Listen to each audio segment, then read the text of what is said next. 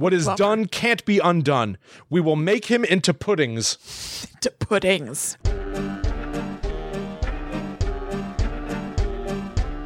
Hello, welcome to Guides the Unknown. I'm Kristen. And I'm her little brother, William. And this week we're going to be talking about messed up Grimm's fairy tales that have a horror bent to them. Yeah, it's interesting. I think that a lot of people obviously are familiar with the concept of Grimm's fairy tales. I think that most people think of Grimm's fairy tales as being the gnarliest versions Right. of childhood stories like a Cinderella that Disney later on came by and made them all Like like cleaned friendly up. and safe. Everyone's wrong. There's a little bit to the Grimm's fairy tales history that sort of differs from what we all think. Oh, okay. Yeah, they edited themselves a lot of the yes. time, I found out, which is very interesting. We've Awesome. been in the process of trying to sanitize these fairy tales for like hundreds of years. Yeah. Yeah. Well, before we get into that, Will is going to tell us a little bit more about that. Before that, we just want to mention that you can find us everywhere online at GTTU Pod. You can join our private Facebook group by searching for Guides the Unknown Secret Society on Facebook or going to facebook.com/group/GTTU Pod. And you can also go to patreon.com/GTTU Pod if you want a whole bunch of bonus content that's ready and waiting for you over there. And more is going to come every single month when you donate on our Netherworld Warrior level for a minimum of $4 per month. Yeah, we actually just this past weekend put out a brand new episode where Kristen and I listened to EVPs, electronic voice phenomenon, Yeah. ghosts communicating with us through Speaking audio to us. recordings, and we tried to parse out what they're saying. We treated it like a game show. Yep. I would play an EVP for Kristen, she'd guess what it was, and then I'd tell her the quote-unquote real answer. Right. And vice versa. And on that very special show, we were joined for the first time on this program by our mother, Kathy Rogers. That's right. So it's a super fun episode. We've gotten really nice comments on that episode over on Patreon saying that they really liked hearing our mom on it and hearing us talk about paranormal stuff because we also end up talking about what our feelings are on ghosts and stuff in the course of that game playing. Yeah. So it's a cool episode and you can go find it on patreon.com/GTTU Pod. It's waiting for you. Yeah. So let's talk about the Brothers Grimm. I did a little research into who they were as individuals and what the original Grimm's fairy tales as a collection Yeah. was. So they were Jacob Ludwig Karl Grimm Okay. and Wilhelm Karl Grimm. Okay. They were Double Karl. two of the eldest children in their family, but it was a big family. They had like 8 kids total. A bunch of those kids died in infancy. Oh, boy. Like we're talking about the 1700s Yeah. when they're born. Jacob was born in 1785. Wilhelm was born in 1786. They are okay. 1 year apart. Irish twins. Yes. And they are German. Yeah. So- German-Irish twins. Yeah. But so they were eventually, when their father passed away, they sort of, Jacob, I think mostly, but certainly the two of them together, became kind of the heads of their household. They were forced to take care of their mother and all of their other siblings. Yeah. Step up. They were very, very serious individuals. What's fascinating to learn about the Brothers Grimm, and what is also not that surprising, is how seriously they took their art form and literature. It appears that they were trying to really learn about their German heritage. They were collectors in a way. They would literally invite people to come over to their house, interview them, have them tell stories that all these people have been hearing all their lives, these folk tales. Yeah. And then Wilhelm and Jacob would write them down, embellish them. Evidently, Jacob was sort of straight-laced. Wilhelm was kind of loosey-goosey wanted out there to- kind of person. They punch up the stories a little bit. He had some notes. Exactly. So he would greatly increase the length of all the stories, but they would document folklore, and a lot of their methods of copying down storytelling are still used to this day. They were truly like hunters and collectors of stories. So what were their methods that are still used today? I think just literally the idea of like copying down the stories that people used to tell, Okay. documenting where they came from, and modernizing them. Okay. Now we're talking about like the 1700s, but back then, these stories had still been around for hundreds of years. Yeah. So Jacob and Wilhelm would modernize these stories, thereby changing them. Of course. So, you're changing the very thing that you're trying to preserve and collect. Right. And evidently they would, sometimes consciously and sometimes unconsciously, claim that these stories were purely German cultural tales. Oh. They felt like the history of Germany was contained in verbal storytelling and written literature. Reaching back hundreds of years. So evidently they also said that like Red Riding Hood was a purely German story. Spoiler alert, it is not. Okay. It is like everything else, Like an amalgam of a bunch of different tales. Yes. Yeah. It is like, if Amalgam? Amalgam? How do you say Amalgam? that? Nice amalgam. Doesn't matter. I don't know. But so, they were really just like the latest in a long line of people changing these stories. And so the Brothers Grimm would start to also incorporate stuff like Christian imagery into the stories that had not been there previously. It's very interesting. It's some of it makes a certain amount of sense. Like we've always talked about how stories can grow and change and evolve with every, new telling. And it's funny because I think that my perspective is always to look back at the past and think about how old it is, but it's like, no, we're doing the same stuff they were doing back then. Yeah. Like, I mean, there's some things that can't really be that embellished on, you know what I mean? Like when you were saying we still use their methods today, right. Like it's just hearing stories and putting them down. And so how much crazier could it get? Correct. And truthfully, you could probably point to their methods and say that they were borrowing from someone even earlier, their methods, we're living in like a cyclical. Yeah, totally. But even to say method is like, what else could it be? Well, I mean? Let's also face facts. It's not like I studied this subject. Maybe they did have methods that I'm just not aware of because, you know what I mean? Like, I don't know. Yeah. I got as much research as I could, but maybe they did have like a particular way of documenting the tropes of stories or something. All I can tell you is that I know that they interviewed people and wrote them down, but it could have gone deeper than that. I don't know. Right. Yeah. And so you just read something that says we still use their methods today, basically. Yes. Okay, gotcha. The Grimm's fairy tales, the collection of their folk stories, was originally known as Kinder- und Hausmarken. What a beautiful name. Which means children's and household tales. Cool. They didn't publish it with the title Grimm's Fairy Tales. They weren't quite that, pompous. Yeah. The first edition was published in 1812. It had 86 stories in it. A second volume was produced 3 years later in the year 1815 with 70 more stories. This just keeps rolling. Almost every few years, usually edition. No longer than a decade would pass before there was a new edition of Kinder- und Hausmarken. Well, I guess if you've gather enough Kinder Uschmaus house or whatever over time, if this is what this guy's jam was. Pump out more. Yeah, collecting these stories and cataloging them. So if you're going to do a reprint, add the things that we've gathered in the meantime. Totally. What's weirder, though, than just adding more and more and more, they would remove some over the course of time. So they were almost like honing or fine-tuning their collection of children's and household stories, which would ultimately hit a 7th edition that had 210 tales. Okay. They were, I personally think, now knowing a little bit more of their history, I think we talk about the Brothers Grimm as a collective and as some monolithic, definitive collection volume. of scary fairy tales.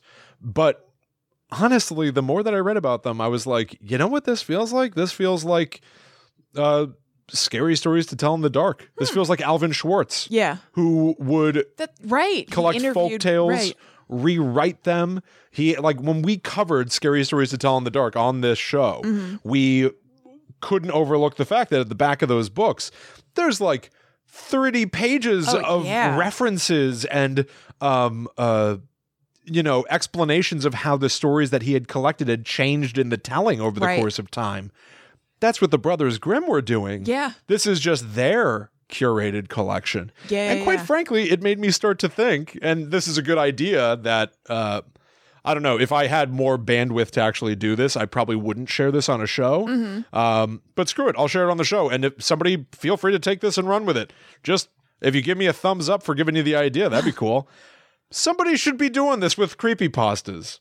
Yeah. Somebody should be going through the stories that are written on the internet now, sometimes written anonymously, Right. tracking down the earliest incarnations of them, tying those to even earlier urban legends that have been told on college campuses, and then go even earlier to stories that people have been telling around the fire. Yeah. Somebody should be collecting those, writing new versions of them, and creating the modern day scary stories to tell in the dark, the modern day Grimm's fairy tales. Very very internet, very I-grim. Yeah, that's true. Grim with a little I. Exactly. So I mentioned that there's been like conversation about the Grimm's fairy tales as like, well, now we've got the new kid-friendly versions. And it's so funny, again, the cyclical nature of everything. We are not the first to do anything that we are doing. Yeah. We are the latest in a long line of humans that are we all think that we're learning these things for the first time, but it's only because as humans, we only get to live for like 80 or 90 years. And then our kids have to pick up and learn the same lessons all over again. Yeah. We think that the Grimm's fairy tales were too gnarly, so Disney fixed them. Guess what, sucker? Get your finger out of my face. Guess what, Number sucker? one. Oh, I'm sorry. Am I annoying? So back then, when they published their first collection, Yeah. the outcry was instant. These stories are too grisly for kids. Yeah. They're too gnarly for children. Why are you saying these are children's and household stories? There was like weirdo, like sexual content in it and stuff. Yeah. They instantly were nailed for these being too scary for kinder. So they would change certain things. For example, there's a very fascinating one. They changed things like Snow White and Hansel and Gretel, who have wicked stepmothers. They were originally wicked mothers. Yes. But they changed them because it was a little scarier to have a mom kick her kids out of the house. Yeah, absolutely. You know, there's like something that's like a violation of a natural order for a parent to be killing, cursing, casting their kids out into the woods. Right. They're supposed to love you. A stepmom obviously ideally should and often does love you. Of course. But there's a little bit more of a remove than with a mom. So hence the wicked stepmother was born because of outcry. Yeah. They removed, evidently there were references in Rapunzel to her asking, hey, why is my dress getting so tight around my belly? She was pregnant because that prince kept visiting her. Yeah, it's but there was like they had a merry time. Yes, they had a merry time. There was a celebration. Yes, up in the tower. In the tower. So they removed that. Weirdly enough, even though they were getting like notes back that the stories were too violent, part of their fix for some of this stuff was to punish evildoers in the stories more violently. Right. To really show that wickedness cannot be tolerated. We've got to... There's an order to things. Exactly. Like, violent stuff is going to happen, but it makes it okay if it's not happening to the protagonist. Totally. We'll chop people apart. Yeah. But a lot of people have also pointed out that like Grimm's fairy tales are like, they didn't write these. They wrote those versions of the stories. Yeah, they collected them. Yes, but you can't necessarily... There are some things that you can point to as like thematic similarities among Grimm's fairy tales because they rewrote them. So they added in certain things that reappear in each story. Yeah. But ultimately, like, this is just like... These are just some of the most well-known versions of stories that were around forever. I found a source that says a lot of Grimm's fairy tales reach back to medieval times. Yeah. So these things are old. These are hundreds of years old. Absolutely. Now, Yes. I have a section of my notes called Nazis. Oh. I hate these guys. Yeah, they suck. Evidently, Hitler himself becomes part of our story now. Great. Adolf Hitler promoted Grimm's fairy tales as being about children with, quote, sound racial instincts seeking racially pure marriage partners. Cinderella was supposedly a heroine who was racially pure. Her stepmother, being a stepmother who's not like her, was an alien. Oy vey. And her prince had, quote, an unspoiled instinct, being able to distinguish between the two. He could find the racially pure Cinderella and cast others aside. Okay. Because he could tell. Yeah. It had nothing to do with the slipper that fit. Oh my God. Had to do with her racial purity. The Nazi Party decreed that every household should own a copy of Kinder Unhausmarken. Really? Well, I know there's some anti-Semitic stuff in it. So beyond just like reading between the lines and being like, the prince could tell that Cinderella was pure, Right. or whatever. Snow White. Yes, Right? I was starting to say Snow White. There's anti-Semitic stuff in there, so I could see how it would appeal to Hitler and Nazis. I'll tell you what, I didn't find in my individual research, and I'm not saying that means it's not there. Yeah. I found people pointing out the fact that Hitler was a fan of these stories. I did not see people pointing out things in the Grimm's writing that aligned with Hitler's viewpoint. I saw how their messages were like corrupted by Hitler. That was my research. I saw some examples of anti-Semitic. Oh, you stuff. did? Yes. Oh, okay. Do you have them? No. Oh, okay. Well, it's good to know then. It didn't come up in mine. Yeah. So in 1937, Walt Disney's Snow White and the Seven Dwarfs sort of changed the message again. These are stories about the triumph of good over evil, of innocence over oppression. Yeah. And we started to plant our flag back in like, no. These are not part of like Nazi propaganda.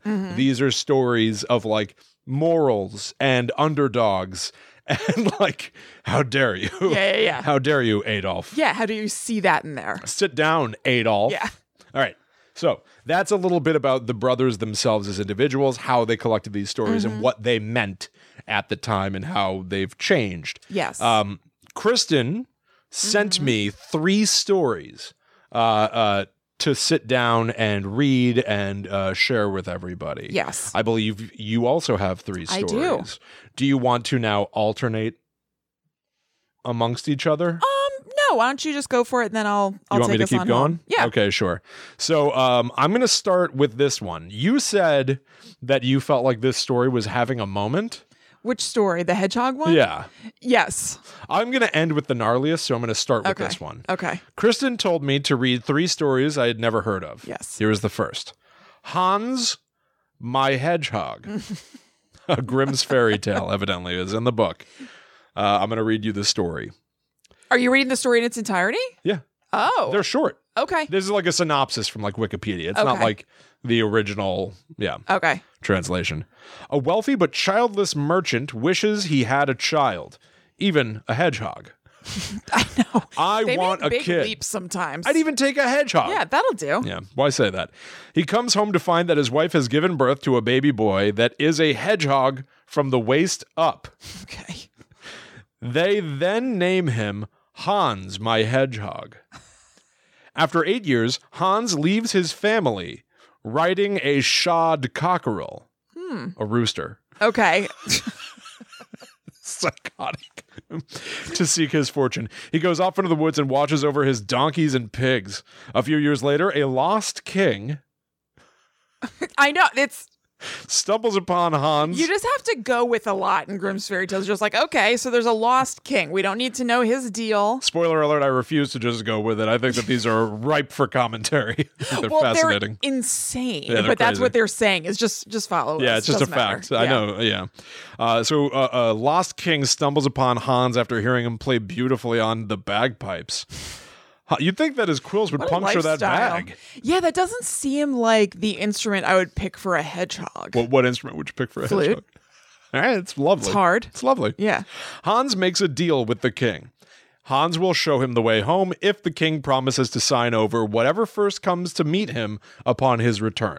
Okay. However, the king thinks Hans is illiterate and decides to trick him by writing an order that Hans should receive nothing. So he doctors this contract.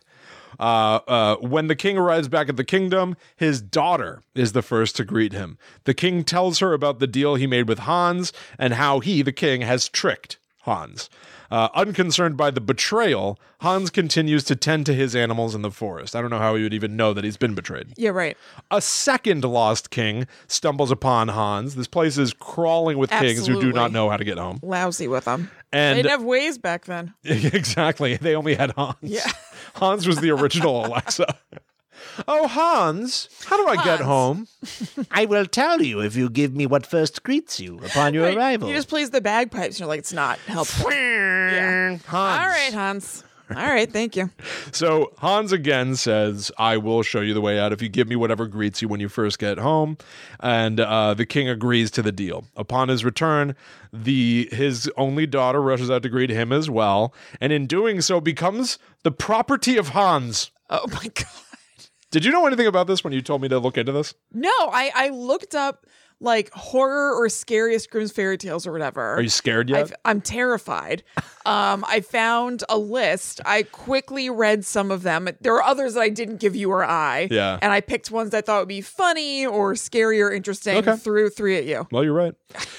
For the sake of her father, the princess happily agrees to Hans's deal. She shall be his. Okay. In time, Hans my hedgehog goes to claim Hans my hedgehog. the promises. He goes to the first king. The first king attempts to withhold his daughter, Oh dear. but Hans forces him to give her up. There's a lot of forcible marriage in yeah. Grimm's fairy tales. That was a very it was a prevalent thread Yes. in things that I was looking at. Yeah. Gnarly. Yeah. So check this out. Okay. Hans makes her take off her clothes and then pierces her with his prickles until she is bloody all over. Then sends her back to the kingdom in disgrace. Oh my God. Is that the end of it? No. Oh. No, we're not done. The second king agrees to the marriage. He does not try to hold his daughter back. The princess holds herself bound by her promise, and Hans my hedgehog marries her. Okay. On their wedding night, he tells the king to build a fire and to post guards at his door. Hans removes his hedgehog skin and instructs the guards to throw the skin in the fire and watch it until it is completely consumed. Hans appears black as if he has been burned. After physicians clean him, he is shown to be a handsome young gentleman. After several years, Hans returns home to collect his father, and they live together in the kingdom. So, Oh, nice. if you obey Hans, Yeah. this is almost like a Frog Prince Yes. kind of story. Yes, He becomes completely. a A handsome. handsome prince after physicians have cleaned him like a baby. So there is a commentary here from Wikipedia saying that essentially Hans's life is out of balance. He's half hedgehog, half human. It is not until he sheds his hedgehog skin that redemption is welcomed. Once Hans's metamorphosis from hedgehog to young man takes place, his life, rather seamlessly, falls into order. So okay. reading up on this, evidently there is a theme in this story of disfigurement. The half hedgehog might be referring to literally like a physical ailment that somebody might have had at the time. And the fact that the first king views this half hedgehog man, Yeah. Hans my hedgehog, Right. Hans my hedgehog. as having been illiterate and lesser, Right. to look down upon somebody because of their physical differences, Right. is a punishable offense, essentially. And so because that first king and his daughter try to outwit Hans and resist Hans, Hans stabs her with his His prickles. prickles. Don Prickles. I don't know. I thought it was like kind of funny, but kind of gnarly. Yeah. What is it you said you saw about this being like a hot, cool story that cool kids tell? Okay. I didn't say it was a hot, cool story that cool kids tell. Kristen said that like cool, like high school kids, like they're always talking about Hans my hedgehog. yeah, they love it. No, when I Googled it to be like, okay, is this a story that'd be interesting for Will to tell? Is there any pop culture relevance? Is whatever? I found out that there's a character in that show, The Witcher, on Netflix, Right. which is extremely popular, that's based on Hans my hedgehog. And so that's all I saw. I saw a picture of the hedgehog man. And number one, I was like, okay, this confirms, I think, to me that the show isn't for me. Right. Number two, oh my God, I can't believe there's a Hans my hedgehog character like know. recently. Yes, absolutely. Give this to Will. So there is evidently in The Witcher, Hans my hedgehog is a part of Grimm's fairy tales. It's part of its own stories as well, and multiple retellings or multiple versions of stories like this. What I read is that there is a book, I guess in the Hans my hedgehog verse, Okay. where a character is part of The Witcher. Yes, I don't know Okay, if that did you means see there's a literally a picture? half hedgehog man. In The Witcher? Yes, there is. There is. Yes, that's what I'm saying. There's actually a half hedgehog man. Yes. That is not what I got from reading. Okay, well, if you just Google like Hans the hedgehog or whatever, it comes up. I'm like a Googling The picture. Witcher hedgehog. Yeah. People have written, oh my God. Who is the hedgehog in The Witcher? I know. That's all I saw, and I was like, boom, that's included in our episode In episode 4, spoiler alert, for The Witcher. in episode 4 of the Netflix series, Geralt saves Dooney, otherwise known as the Urchin of Erlenwald, and the guy who looks like a hedgehog. The guy who looks like a hedgehog? Meaning that he is the guy that looks like a hedgehog. Right. What the hell? Why isn't his name Hans? I don't know. I guess Be more of a fun. maybe that's why it didn't come up in my research, though, because like Oy. maybe there is another like Right. iteration of this story where he's not known as Hans. Right. And so it did not come up in my thing. Uh-huh. So the Witcher hedgehog man, Dooney ain't got nothing on Hans. And You know, also, my hedgehog. Sonic the Hedgehog is in the zeitgeist right now. And I posted it on Instagram, but I'd like to reiterate that in the Sonic movie, mild spoiler, I wouldn't even call it a spoiler, it's like barely anything. Sonic is a local cryptid to the area that right. he lives in. There's a guy who's like a conspiracy theory guy who keeps telling people that he sees the blue devil at night, and they don't believe him, and they're like, oh, that's just Carl or whatever. But it's Sonic that he's talking about. I do so love he's actually that. a Pacific Northwest cryptid. The Blue Devil. It's fun. All right. So story 2. I had also never heard of this. The juniper tree. Okay. Were you familiar with this at all? No. All right. A wealthy and pious couple pray every day for God to grant them a child. One winter, under the juniper tree in the courtyard, the wife peels an apple. She cuts her finger, and drops of blood fall onto the snow. This leads her to wish for a child to be as white as snow and as red as blood. 6 months later, the wife becomes gravely ill from eating juniper berries and asks her husband to bury her beneath the juniper tree if she dies. A month later, she gives birth to a baby boy as white as snow and as red as blood. She dies of happiness. Keeping his promise, the husband buries her beneath the juniper tree. He eventually marries again, and he and his new wife have a daughter named Marlinchin. It's a beautiful name. Marlinchin! I don't mean to insult anybody with the name Marlinchin. In some versions, she is known as Marlene, Marjorie, or Anne Marie. Okay. I like Marlinchin. The new wife loves Marlinchin as well and despises her stepson. Oh boy. She abuses him every day, claiming that she wishes Marlinchin to inherit her father's wealth instead of the stepson.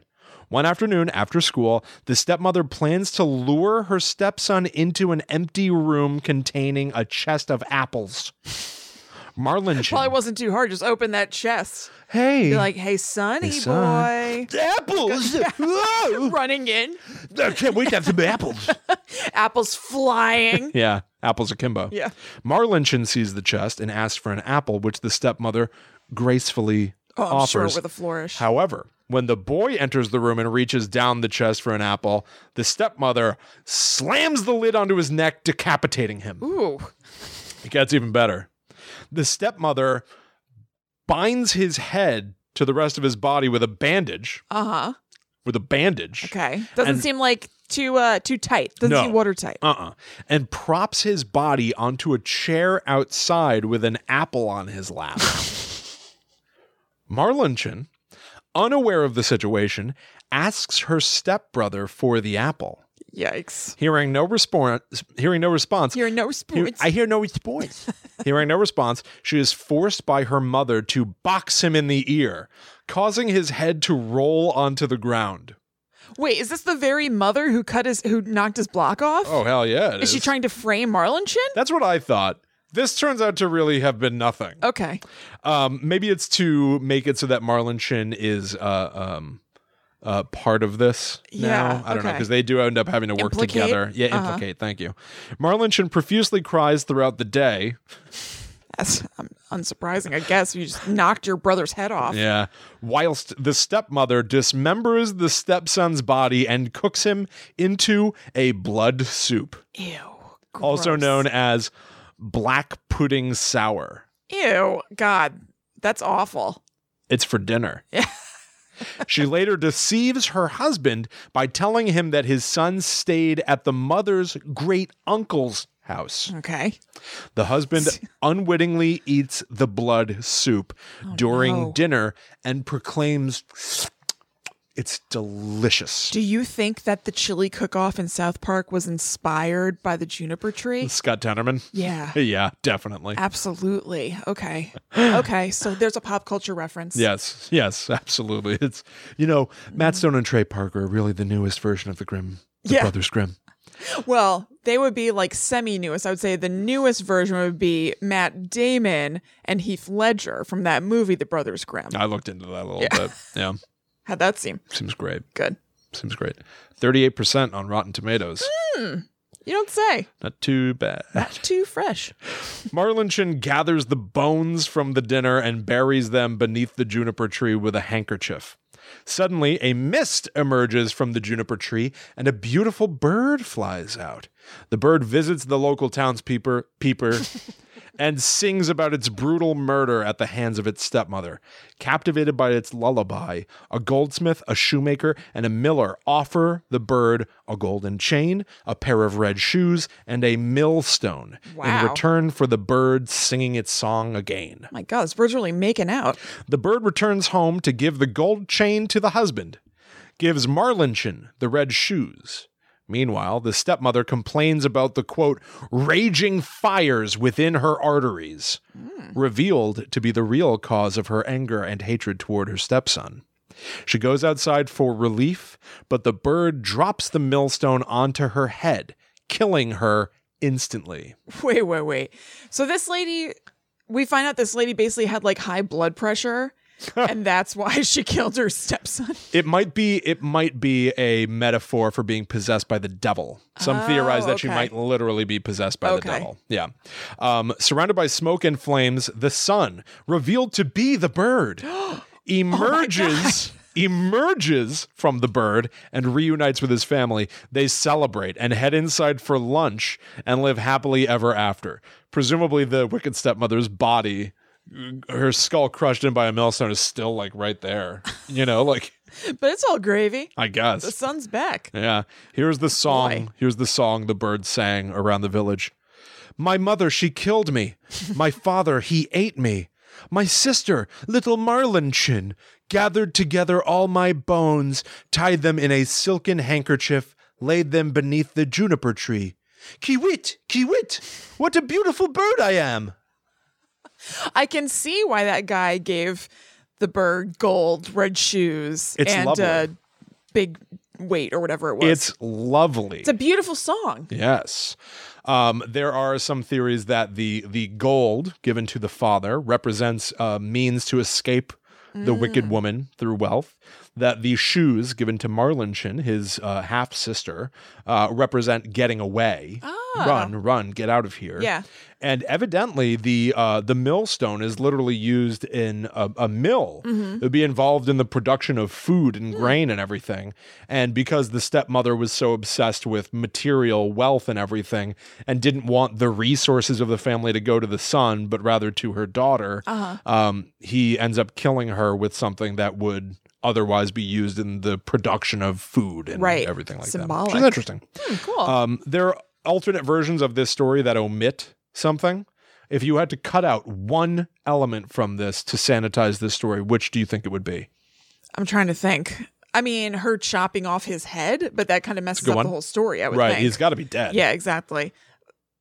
And or the sister knocking his head off. Okay. Or them eating him. Yes, that's the one. Okay.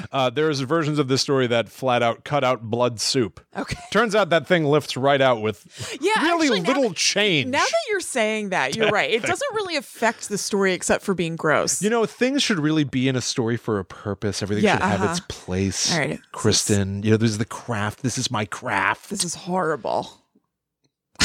The blood soup lifts right out. It shouldn't be All there. right, this talk lifts right out. Grimm Bros. There are also a lot of themes in this story that appear in other Grimm fairy tales. Evil stepmother, cannibalism, physical transformation. A lot of people turning into other people or animals. Yeah. I feel like birds are a hot one in Grimm's fairy tales. Yeah, I guess they are. A lot of crows cawing. All right, so the last story that you asked me to look into, and the one I've strategically held for last, for my portion, is called The Girl Without Hands. Okay. Also known as The Handless Maiden, the girl with silver hands, or Like- the armless maiden. Okay. Silver hands like, what's his name in Harry Potter? Peter Pettigrew. Peter Pettigrew. You're That absolutely sounds like right. a nice story. I don't know what the problem is. Yeah, there probably is nothing wrong with this. Probably. Sidebar, the next note I have here just says, why did you make me read this? I seriously, I don't know. I really don't even Listen, know. some of it's badass, but some of it's like, what the hell is going on? So many of them are like that. I know. So this is a 4-part story. And here is the Grimm's Fairy Tales version. Part 1, The Mutilated Heroine, which is an awesome name Yes. for a story, The Yeah. Mutilated Heroine. It was pretty sick. I rewrote this because the other ones are pretty long, but I Yeah. read them as like summaries are online. This one I rewrote as me. Mm-hmm. A strange man offers a miller wealth in exchange for just whatever the hell's behind his barn. Yeah. Okay. Like, I will make That you. seems like a gamble. I'll make you wealthy if you give me whatever the hell's behind your barn. The miller thinks to himself, like, well, it's just an apple tree back there. Perfect. What could possibly go I wrong? get a sweet deal.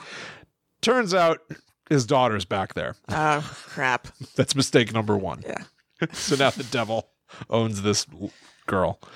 So the devil tries to take her, but because the girl had kept herself sinless Ugh. and clean, kept her hands clean, Okay. the devil can't take her. Oh, okay. So the devil threatens to take the miller instead if the miller doesn't chop off his daughter's hands. Oh, man. Devil's a real sick pup. So he For does what it. purpose? And I don't know. Just for your fun and enjoyment? It turns out to really go nowhere. Huh, okay. Spoiler alert. Because the miller chops off his daughter's hands, but she starts weeping on her stumps. I would think. And evidently, by weeping onto the stumps where her hands used to be, They grow back. they remained clean. Oh, okay. And the devil still couldn't take her. What? Now we go to part 2, marriage to the king. The woman, I don't know why, escapes from her father, Yeah. Okay. who cut off her Yeah, I hands. can't Can't imagine imagine. why she wants to leave home. She goes out into the world, but she doesn't have hands. Yeah. She can't do anything. She's tough. hungry. She can't get fruit from that tree. So she cries, and an angel comes and helps her get fruit from the tree. But that's the king's tree. And he notices that someone's taken his pears. So he tracks her down, and when she shares her tale of woe, he says, I will never leave you. Oh, wow. Okay. I would never hurt you or abandon you. Okay. And I guess they fell in love. Okay. Fast forward. She's now the queen. All right. Things are kind of looking up for this gal. He somehow gave her new hands made out of silver. Even better. Chic. They have a baby. Okay. But when the baby is born, the king has gone off to battle, Oh. which I interpret as like, I like it. The second I read that, I'm like very familiar with like kings going off to do battle in fairy tales, but it's like, what's he really doing? I think it was a euphemism for just like hitting the road, not wanting to deal with it. Maybe, or Maybe. like even like, there's no way they're letting the king be in the real fray. Oh, that's true. You know what I mean? Like they're probably like, oh, King Daniel, you're so rough and tough. Right. And really he's like fighting people who are like, They created a fake oh, war. you've slain me. And like Yeah. falling down around him. Just kind of catering to his pride. It's an and- ego yeah, thing. Yeah. So the news of the child's birth is sent to the king via a messenger, but the devil fudges the letter, saying that the baby was born a changeling. This devil should leave this chick alone. But he like, won't. Why? He's still tracking her. He's just messing It's around. enough. Yeah. The king is a good man. Mm-hmm. He reads that his child is a changeling, and he sends a note back saying that they should care for the child no matter what. Good. A rare act of kindness in these things. The devil's not having that. Yeah. He changes the king's letter being sent back to say, kill the queen, oh my God. kill the child, and show me her heart when I get back. Very Snow Whitey.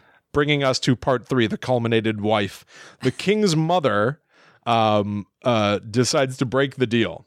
She kills a deer to get a heart Okay. and tells the queen to run away with the child. Get the hell out of here. Yeah. People are, I like that this family seems to be healthy and helping each other. Nobody's Yes. really throwing each other under the bus for the devil. Absolutely. Now out in the woods with her own child, this woman is lost again. Yeah. The angel shows back up and leads her to a hut where she can live. We're going to fast forward 7 years, during which her arms grow back. Okay. Okay. They just do. All right. Maybe the silver is very healing and growth promoting. Sure, whatever. Welcome to part 4 of the finale, The Hands Restored. Fabulous. The king finally gets home and learns that the letter he had sent was tampered with. And he learns that, they didn't really kill his wife. Yeah. Good thing. They Yeah. didn't really kill the kid. Pleasant surprise. And so he goes out to find his wife and child. Takes him 7 years, but finally he finds the hut where the angel had led his queen. The angel is there and lets him go to sleep by putting a handkerchief on his face. Okay. They make a point of saying that, and then they're like, the handkerchief falls off his face. Does that make him wake up? I don't know. I'm not sure. Maybe it's so that he can do the classic, Yeah. Let it so the handkerchief can puff up blow up. and billow back down on his face. I'm not sure. But the queen and their child show back up. Now this kid is 7, and the kid is pissed because he had been told that God was man's one and only father. Oh. You cannot be my father. This amounts to nothing. Okay. The king has no idea who the hell these people are. He's like, you can't be my wife. My wife has silver hands. You look nothing like her? So the resolution, the queen shows him the silver hands, which she still has. Okay. And she's like, no, my hands grew back. Mm-hmm. And Look, then this is my face. And then he believes her. Okay. And they go back to the kingdom and they live happily ever after. Oh, okay. What? That's it? The hell does that mean? So the thing that appears in other Grimm stories, children unwittingly being given away. Think about Rumpelstiltskin. I accidentally gave you my child. Yeah, right. But this, again, is just at the time, latest version of the story. The earlier versions are far more gnarly. Originally, the woman cut her own hands off to resist the advances of her father and brother. Oh. Evidently, her brother really liked her hands. Okay. So she cut those off to keep him at bay. Oh. Yeah. But I did, as gnarly as that is, I found this fascinating dissection, a little analysis of what it means for this character to have lost her hands. The girl in the story becomes helpless and very much at the whim of anyone that can help her. In Grimm's fairy tales, male protagonists are more likely to become deformed or disabled because of an evil or supernatural force than women protagonists. However, women's deformity is more likely to leave her passive and helpless, whereas a male's deformity often makes him an outcast. Yeah, like a pariah. But does not cause him to lose his agency. This has to do with the fact that in 19th century literature, women were not given much of a platform to contribute. The girl's lack of hands is representative of the culture that this story originated in, which I thought was like a really fascinating observation. Yeah. That it is true. You think about a guy that has if a guy got his hands cut off, he'd learn how to use his feet or something. He'd be shown as being yeah, he's able to rising overcome above it. This. Right. But her depiction is that she's always helpless and literally an angel has to come save her. That is interesting. And the last thing that I have to say at all is that there was an adaptation of this story in a 2016 French animated film that I think kind of fixes some of the ending here. Everything happens as it happens. Except she's not a queen, she's a princess, he's a prince. Yeah. So he goes to track her down at the hut, and when he's hunting around, he finds the house where she originally lived when she had her hands cut off.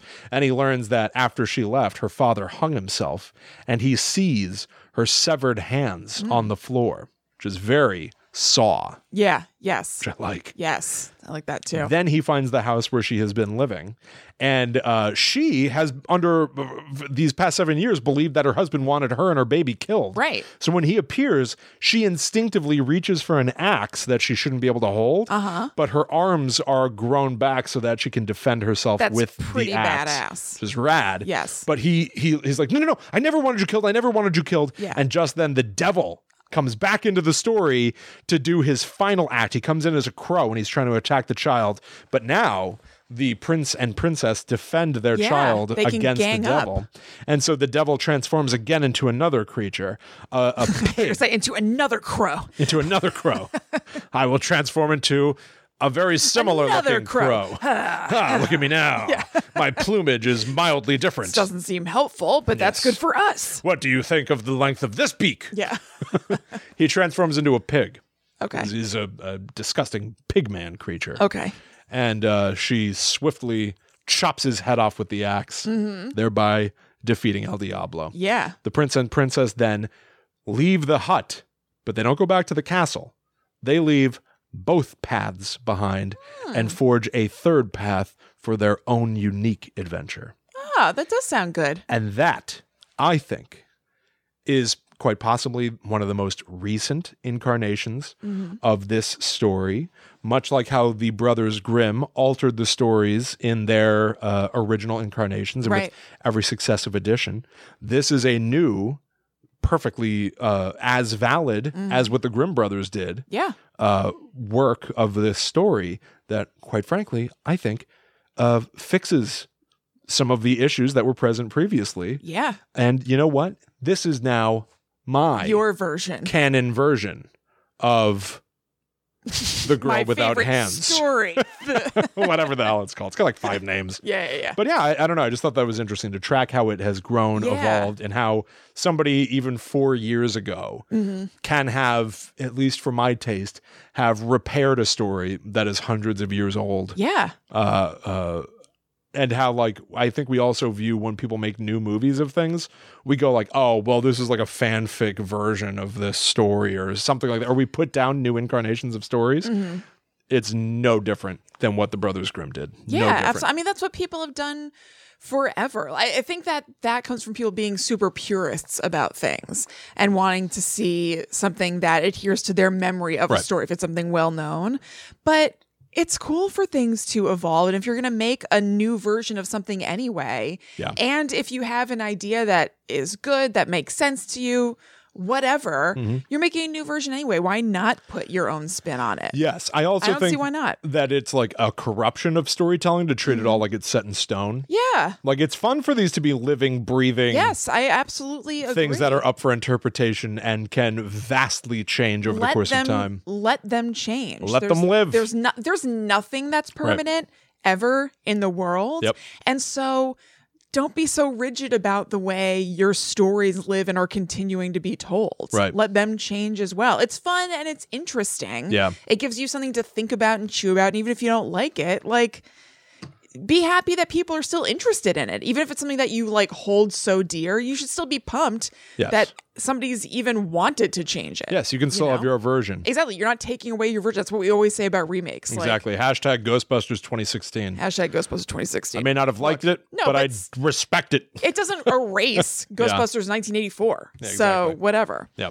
Okay, so now I'm going to take us over to 3 stories. And I ended up doing 3 stories that are all kind of in the same vein. They're like somewhat different iterations of each other, even though some of them appear in the same book. Interesting. So Grimm's, will take a certain theme and then spin it in different ways sometimes. But if you think about it, the bones are sometimes very, very similar. So when I say the same book and I slam down, I'm referring to this old copy of Grimm's Fairy Tales that we've had forever because it was our great Aunt Peg's book. And it was published in 1917. It is illustrated by Lewis Reed. 1917, huh? Yes. And I remember, probably not cover to cover, I'm sure not, but I read this a good amount as a kid. Like, I remembered some stories. One of the stories I'm going to tell you was something I had a vague memory of reading. It was one of my favorite stories from this book, and I only remembered a certain aspect of it. So I Googled what I remembered, hoping I would find the story, and I did. Wow. So yeah, it's really, really cool. It has these awesome old illustrations in it. Some are freaky. I was flipping through earlier when I picked it up from Mom, and it's like, Black Elf appears in blue fire. Like, these stories do have elements of scariness to them, even in illustration, that are, a little unsettling. Yeah, and I think that culturally we're ready for, I think, some of the preciousness of fairy tales coupled with some of the grisly nature of them. Yeah. I don't know. I think that a lot of like There are elements it of seems like it. the movie Get Out that are kind of fairy tale-ish. Yeah. I mean, the thing is, like, fairy tales are stories with a beginning, middle, and an end. So they're not that dissimilar from any story told. And so it's not that hard to find parallels between Grimm's fairy tales and other stories, movies, books, whatever today. Yeah. Because they're so old and there are so many of them. It's kind of like, how could you not find a parallel there when there are so many stories of different types? Like, those themes are bound to pop up again in things that are more recent. I completely agree. But at the same rate, I feel like a lot of people sometimes will look down on the concept of fairy tales as being overly simplistic. I guess it depends. I mean, I guess if you're thinking, these are anything but simple, like what are in the actual Grimm's fairy tales. If anything, they're overly elaborate a lot of times. Just like when you were telling the stories, there are tons of things that you're like, well, that could lift right out and that doesn't really affect anything. Yeah, totally. I think maybe adapted versions of Grimm's fairy tales that you would find in a different book, like a children's book with glossy pages that are much shorter versions of the stories, probably are short and simplistic because they remove those elements that you can lift out.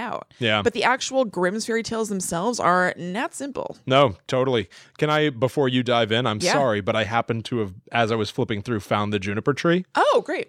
Here is a paragraph from the juniper tree right after the daughter knocks the little boy's head off of his corpse. "What have you done?" said her mother. "But no one must know about it, so you must keep silence." So, she is implicating and blaming this now on her daughter. "What is done can't be undone. We will make him into puddings." To puddings. And she took the little boy and cut him up and made him into puddings and put him in the pot. But Marlene, not Marlinchen, but Marlene stood looking on and wept, and her tears fell into the pot so that there was no need of salt. Oh my God. There you go. That's awesome. Just a sample. Yeah. Of just what the real deal is like. A taste of salt. Okay, so the first one I'm going to start with, which is kind of the big daddy of the other stories I'm going to tell, is the story of Bluebeard. Now, do you know about this? This is a pretty classic messed up Grimm's fairy tale. I might. Is this like he killed his wives? Yes. Okay. So the deal is that Bluebeard is a rich nobleman who's been married several times, but his wives always disappear on him. They all leave him and he doesn't understand why. So he goes to a neighbor and asks to marry one of his daughters. And the girls are all freaked out because they're like, why do this guy's wives keep disappearing? Right. Why do this guy's wives keep disappearing? Yes. Okay, there. Line. Help. So he chooses the youngest daughter because you can just choose this. You just ask a dad about it, then you pick one. I'll pick that one. And they go away to his lavish palace in the country. So not long after that, he tells his new wife that he has to leave the country, and he leaves the keys to all the doors in the house with her. And he tells her that she can use them. She can check out all of his riches in the rooms, except that she cannot go into this one underground chamber that is forbidden. It's verboten. He leaves and she invites her family and friends over for like a house party while he's out of town. And she's hanging out with them, but what's in that room is preying upon her mind. So she leaves the party to go open the chamber door, and she finds it full of blood and the corpses of Bluebeard's missing wives. In her shock, she drops her key in the blood, and after she runs out of the room because she's freaked out, she tries to clean the blood off of the key, but she can't, for the key is magic. Oh, no. So she's terrified and freaked out, and she tells her sisters, and they plan to leave first thing in the morning. But Bluebeard comes home early in the night. He sees the key, and he goes nuts. So he's going to kill her when she asks to pray before he does. And when he's about to deliver that final blow, her brother kills Bluebeard. Ooh. The wife inherits everything, all of his riches and fortune and everything, and has those wives from that room buried properly. And she and her family live happy lives. She remarries and she moves on. Wow. Now, this is the version that's on Wikipedia. Sure. That there could be a different version there. Mm-hmm. I'm not totally sure, because in another story that I read, there's a very slightly different version in the Grimm's Fairy Tales book that I looked through, as opposed to what you can find online. So as for references in pop culture to Bluebeard, it's referenced a ton. It's basically kind of a cultural touchstone for men hiding a horrible secret, particularly from women. So recent references or kind of similarities or allusions to Bluebeard are episode 10 of the first season of You, which is called Bluebeard's Castle. Oh, that's interesting. I don't want to spoil anything, but it's where a woman finds out something scary. Yeah, I have not made it there yet. Okay, cool. And the 2015 movie Crimson Peak. Have you seen that movie? I did. Allie and I saw that in theaters. I watched it, and it's got a very mild kind of Bluebeard theme. It's not quite the one-to-one. It's really just that a woman leaves and marries a guy, moves into a scary house, and there are rooms she's not supposed to go in, and she steals keys and is able to go in the room, and she sees that things are not so good. Yeah. I liked it. Did you like that movie? No, maybe you want to barf. Oh, okay. It's really gross, right? Yeah, it's pretty gross. Yeah. But Tom Hiddleston is almost at some points acting like he's been redeemed. oh, I know. And I do not think that character is redeemable. No, Yeah. I know. That part of it is very, very weird. Yeah. I thought it was beautiful looking.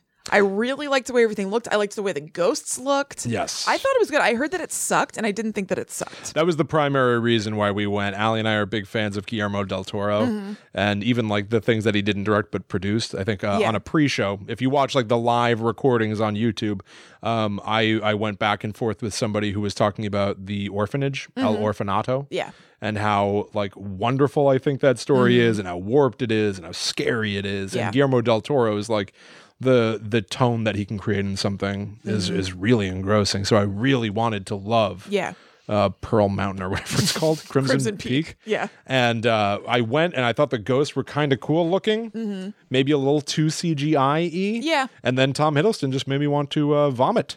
Well, yeah. I mean, the end is awful, but I think there are some really cool things in it. Overall, I liked it. I thought it was good. Man.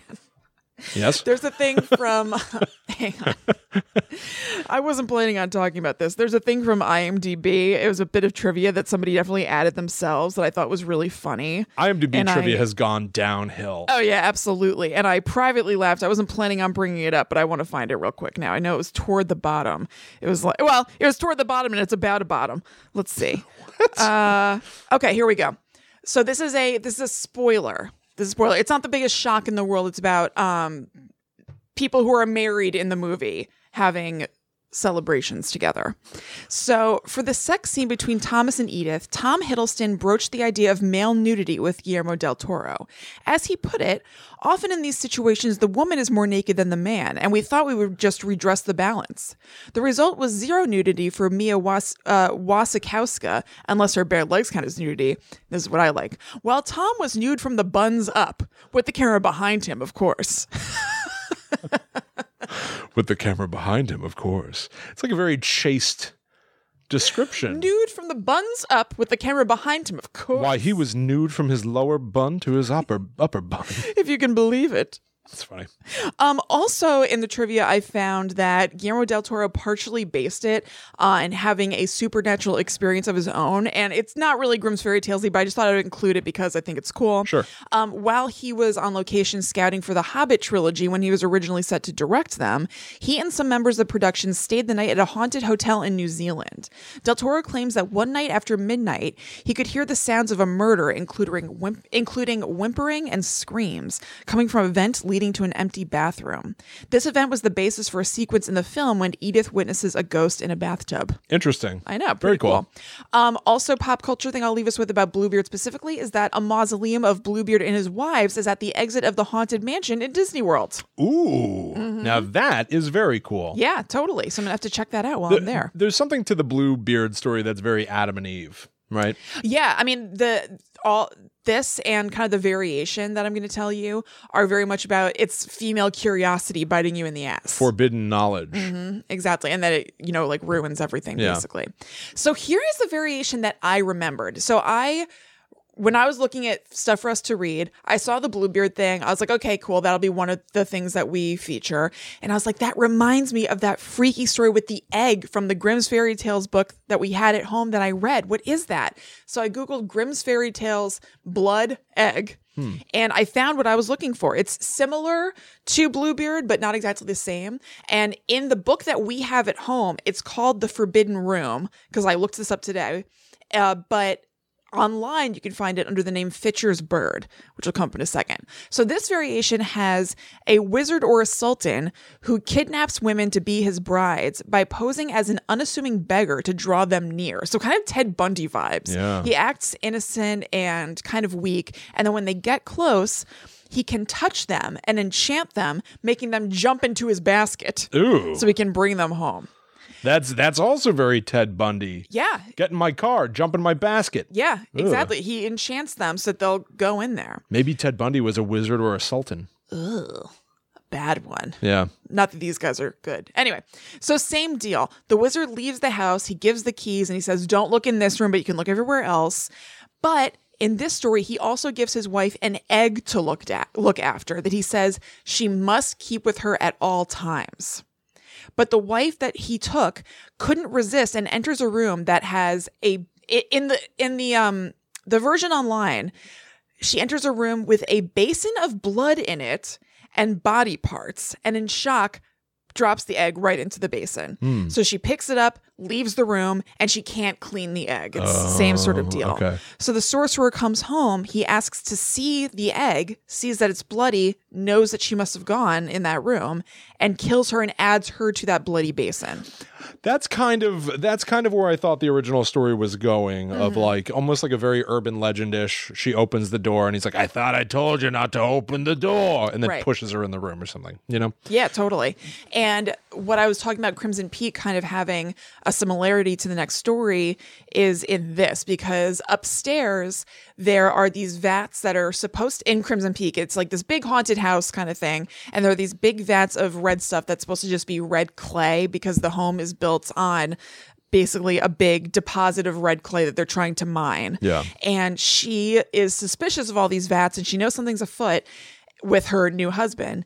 And so she breaks open a lock on one of these big vats and stirs it. And she doesn't see it happen, but a skeleton rises up. Oh, that's so cool. that's a little bit of a play on the Forbidden Room story as opposed to Bluebeard. Yeah, I like that. So the version from the book that I read when I was a kid is that it's very similar, but it's not that there's a vat of blood. It's that there is, and when I read it today, I was like, oh my God, I do remember this, is that there's a block in the middle of this room with an axe in it. They say there's a sparkling axe and there are dead body parts all around it. So he kills that sister and he goes out and he takes another sister from the same family. The same thing happens, the exact same thing. But then when he goes and takes the youngest sister from that family and does the same thing, leaves her with the keys, with the egg, she decides to leave the egg before she goes into the Forbidden Room. She's like, take this egg everywhere with me. No, thank you. She opens that door with all the bodies and she sees her sister's bodies. Oh.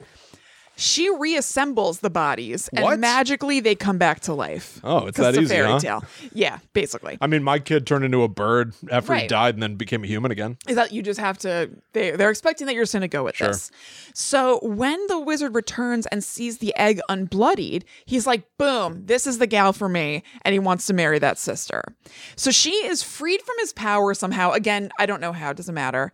And tells him that they'll be married, but asks him first to carry a basket of gold back to her family. So it's like, we're going to be married, but you got to help my family out here a little bit, and to take no rests on that journey back to bring the gold. And she said that she'll be watching from the window as she prepares for their wedding and cleans the house and stuff, but she'll keep looking outside and she'll know if he stops along the way.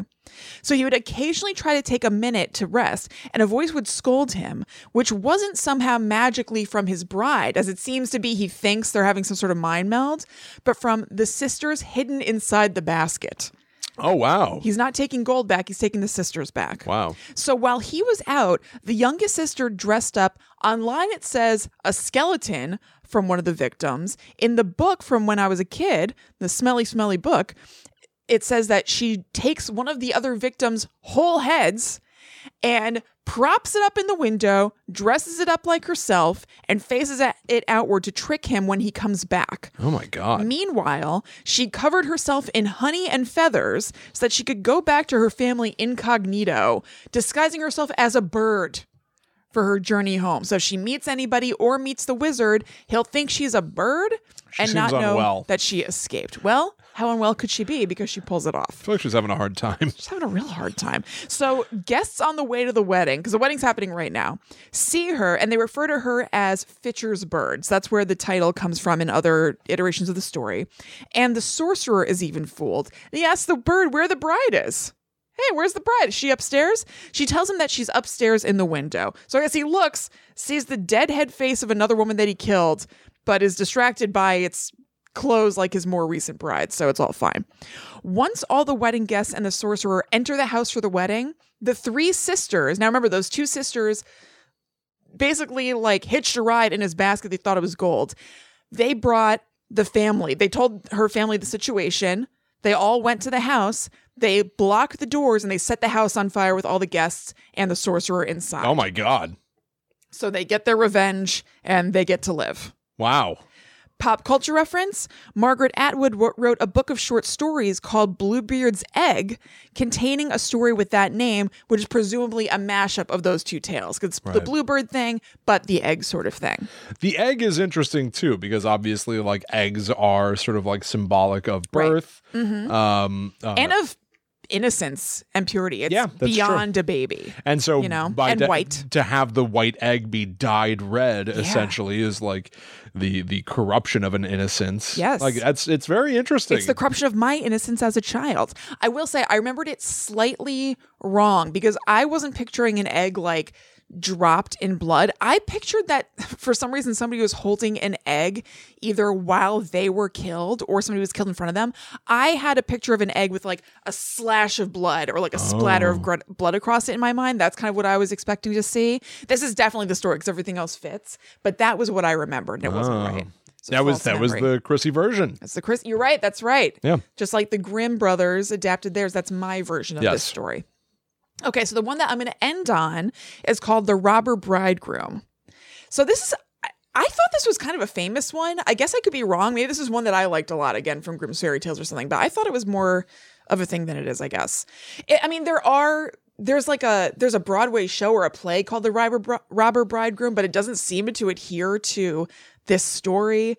It is a thing, but I thought this exact story was more of a thing than it seems to be. So here it is. A guy marries off his daughter to a guy, as you do, and she doesn't know the guy who she's going to have to be married to, so she's not really into it. And the guy, like a big baby, complains that she never visits his house in the woods. So one day she does. He's like, we're getting married, but you never come hang out with me. Come over to my house.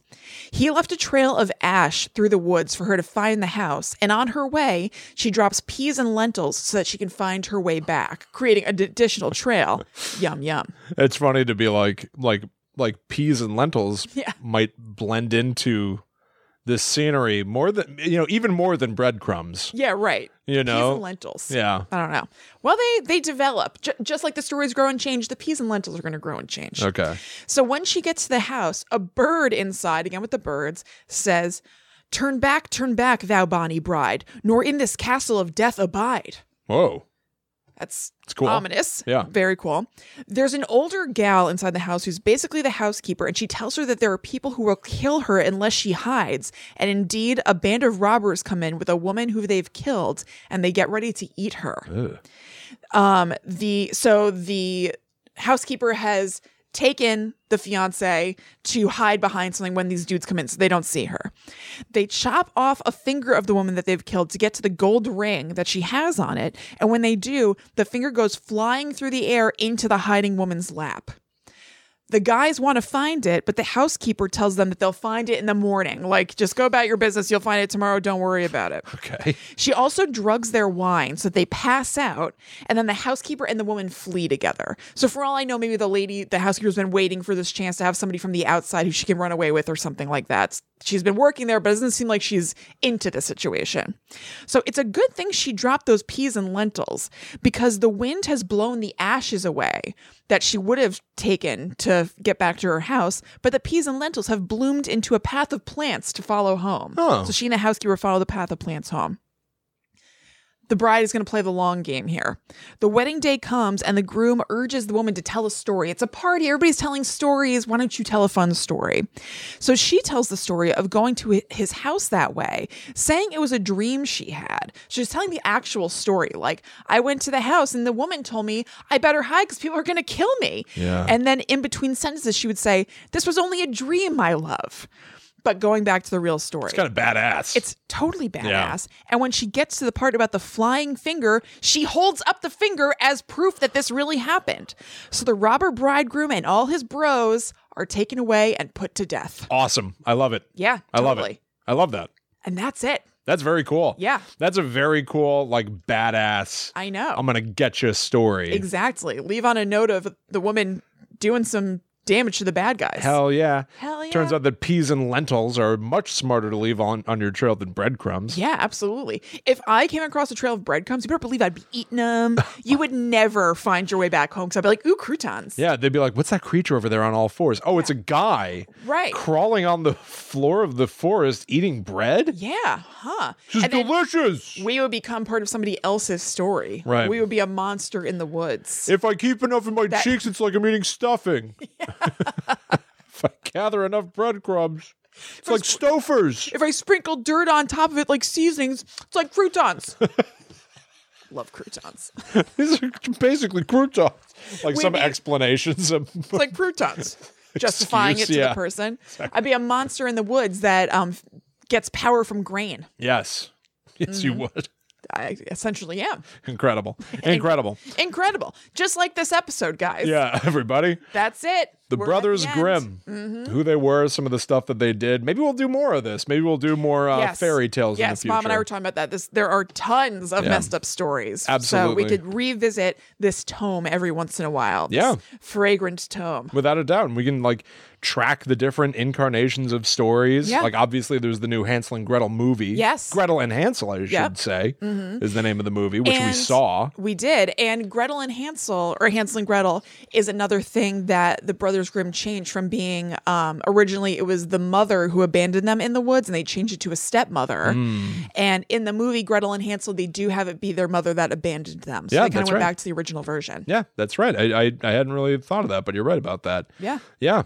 Cool. Cool. Very cool. Well, thank you so much, guys. I hope you enjoyed the show. If you want more of us, you can go to patreon.com/GTTUpod. There are 6 full bonus episodes up there right now. There are going to be more every single month, and also just little tidbits, like we're making some changes to the way the show looks for people who watch us on YouTube, and we gave a little sneak peek of the behind the scenes of that on Patreon. So there's just little dribs and drabs of stuff there in addition to the monthly bonus episodes. Yeah, follow our trail of breadcrumbs. You can also review this show on Apple Podcasts, Stitcher. You can even leave a review for us on our Facebook page. We would really appreciate any positive reviews that you can write so that other people out there in the world will get a good first impression with Guide to the Unknown. It Yeah. really helps our reputation. Yeah, And absolutely. also, we see them whenever they roll in, and quite frankly, they brighten our day and put Yeah, a it little... keeps us juiced up and wanting to do the show. It's nice to know that people are listening to it, watching it, and into it. Yeah, give us that juice. Yeah. So D. Medeiros wrote, "Love this podcast. These two crack me up. I'm literally sitting on the sofa listening and laughing, and my husband is looking at me like I'm nuts. Nice. Thank you for the entertainment and interesting topics. Keep up the good work." Thank you very much, D. Medeiros. That's awesome. Thank and you. apologies to your husband. Yes. You can also join our secret Facebook group by going to facebook.com/groups/GTTUpod. We just hit our 500th member Ah, excellent. today, the very day of Beautiful. this recording. That's great. It is insane. It is insane. And yeah, if you want to keep up with @GTTUpod on Twitter, Facebook, and Instagram to see what we're working on and to get a post whenever something new comes out, that's the best way to check in with us. That's right. Otherwise, you can follow Kristen and myself online individually. That's right. I'm at Chillin' Kristen on Instagram and Twitter. And I am the Myth Traveler. So thank you all so much for hanging out with us. We will see you again next week when we weave tales to tease and tantalize. Okay. But until that time comes, we must travel. Back to the netherworld. Through the wood. Eating breadcrumbs. Go we. Fiend. Goodbye. No, she just called me too. Oh, okay. I was wondering if it was a technical issue or something.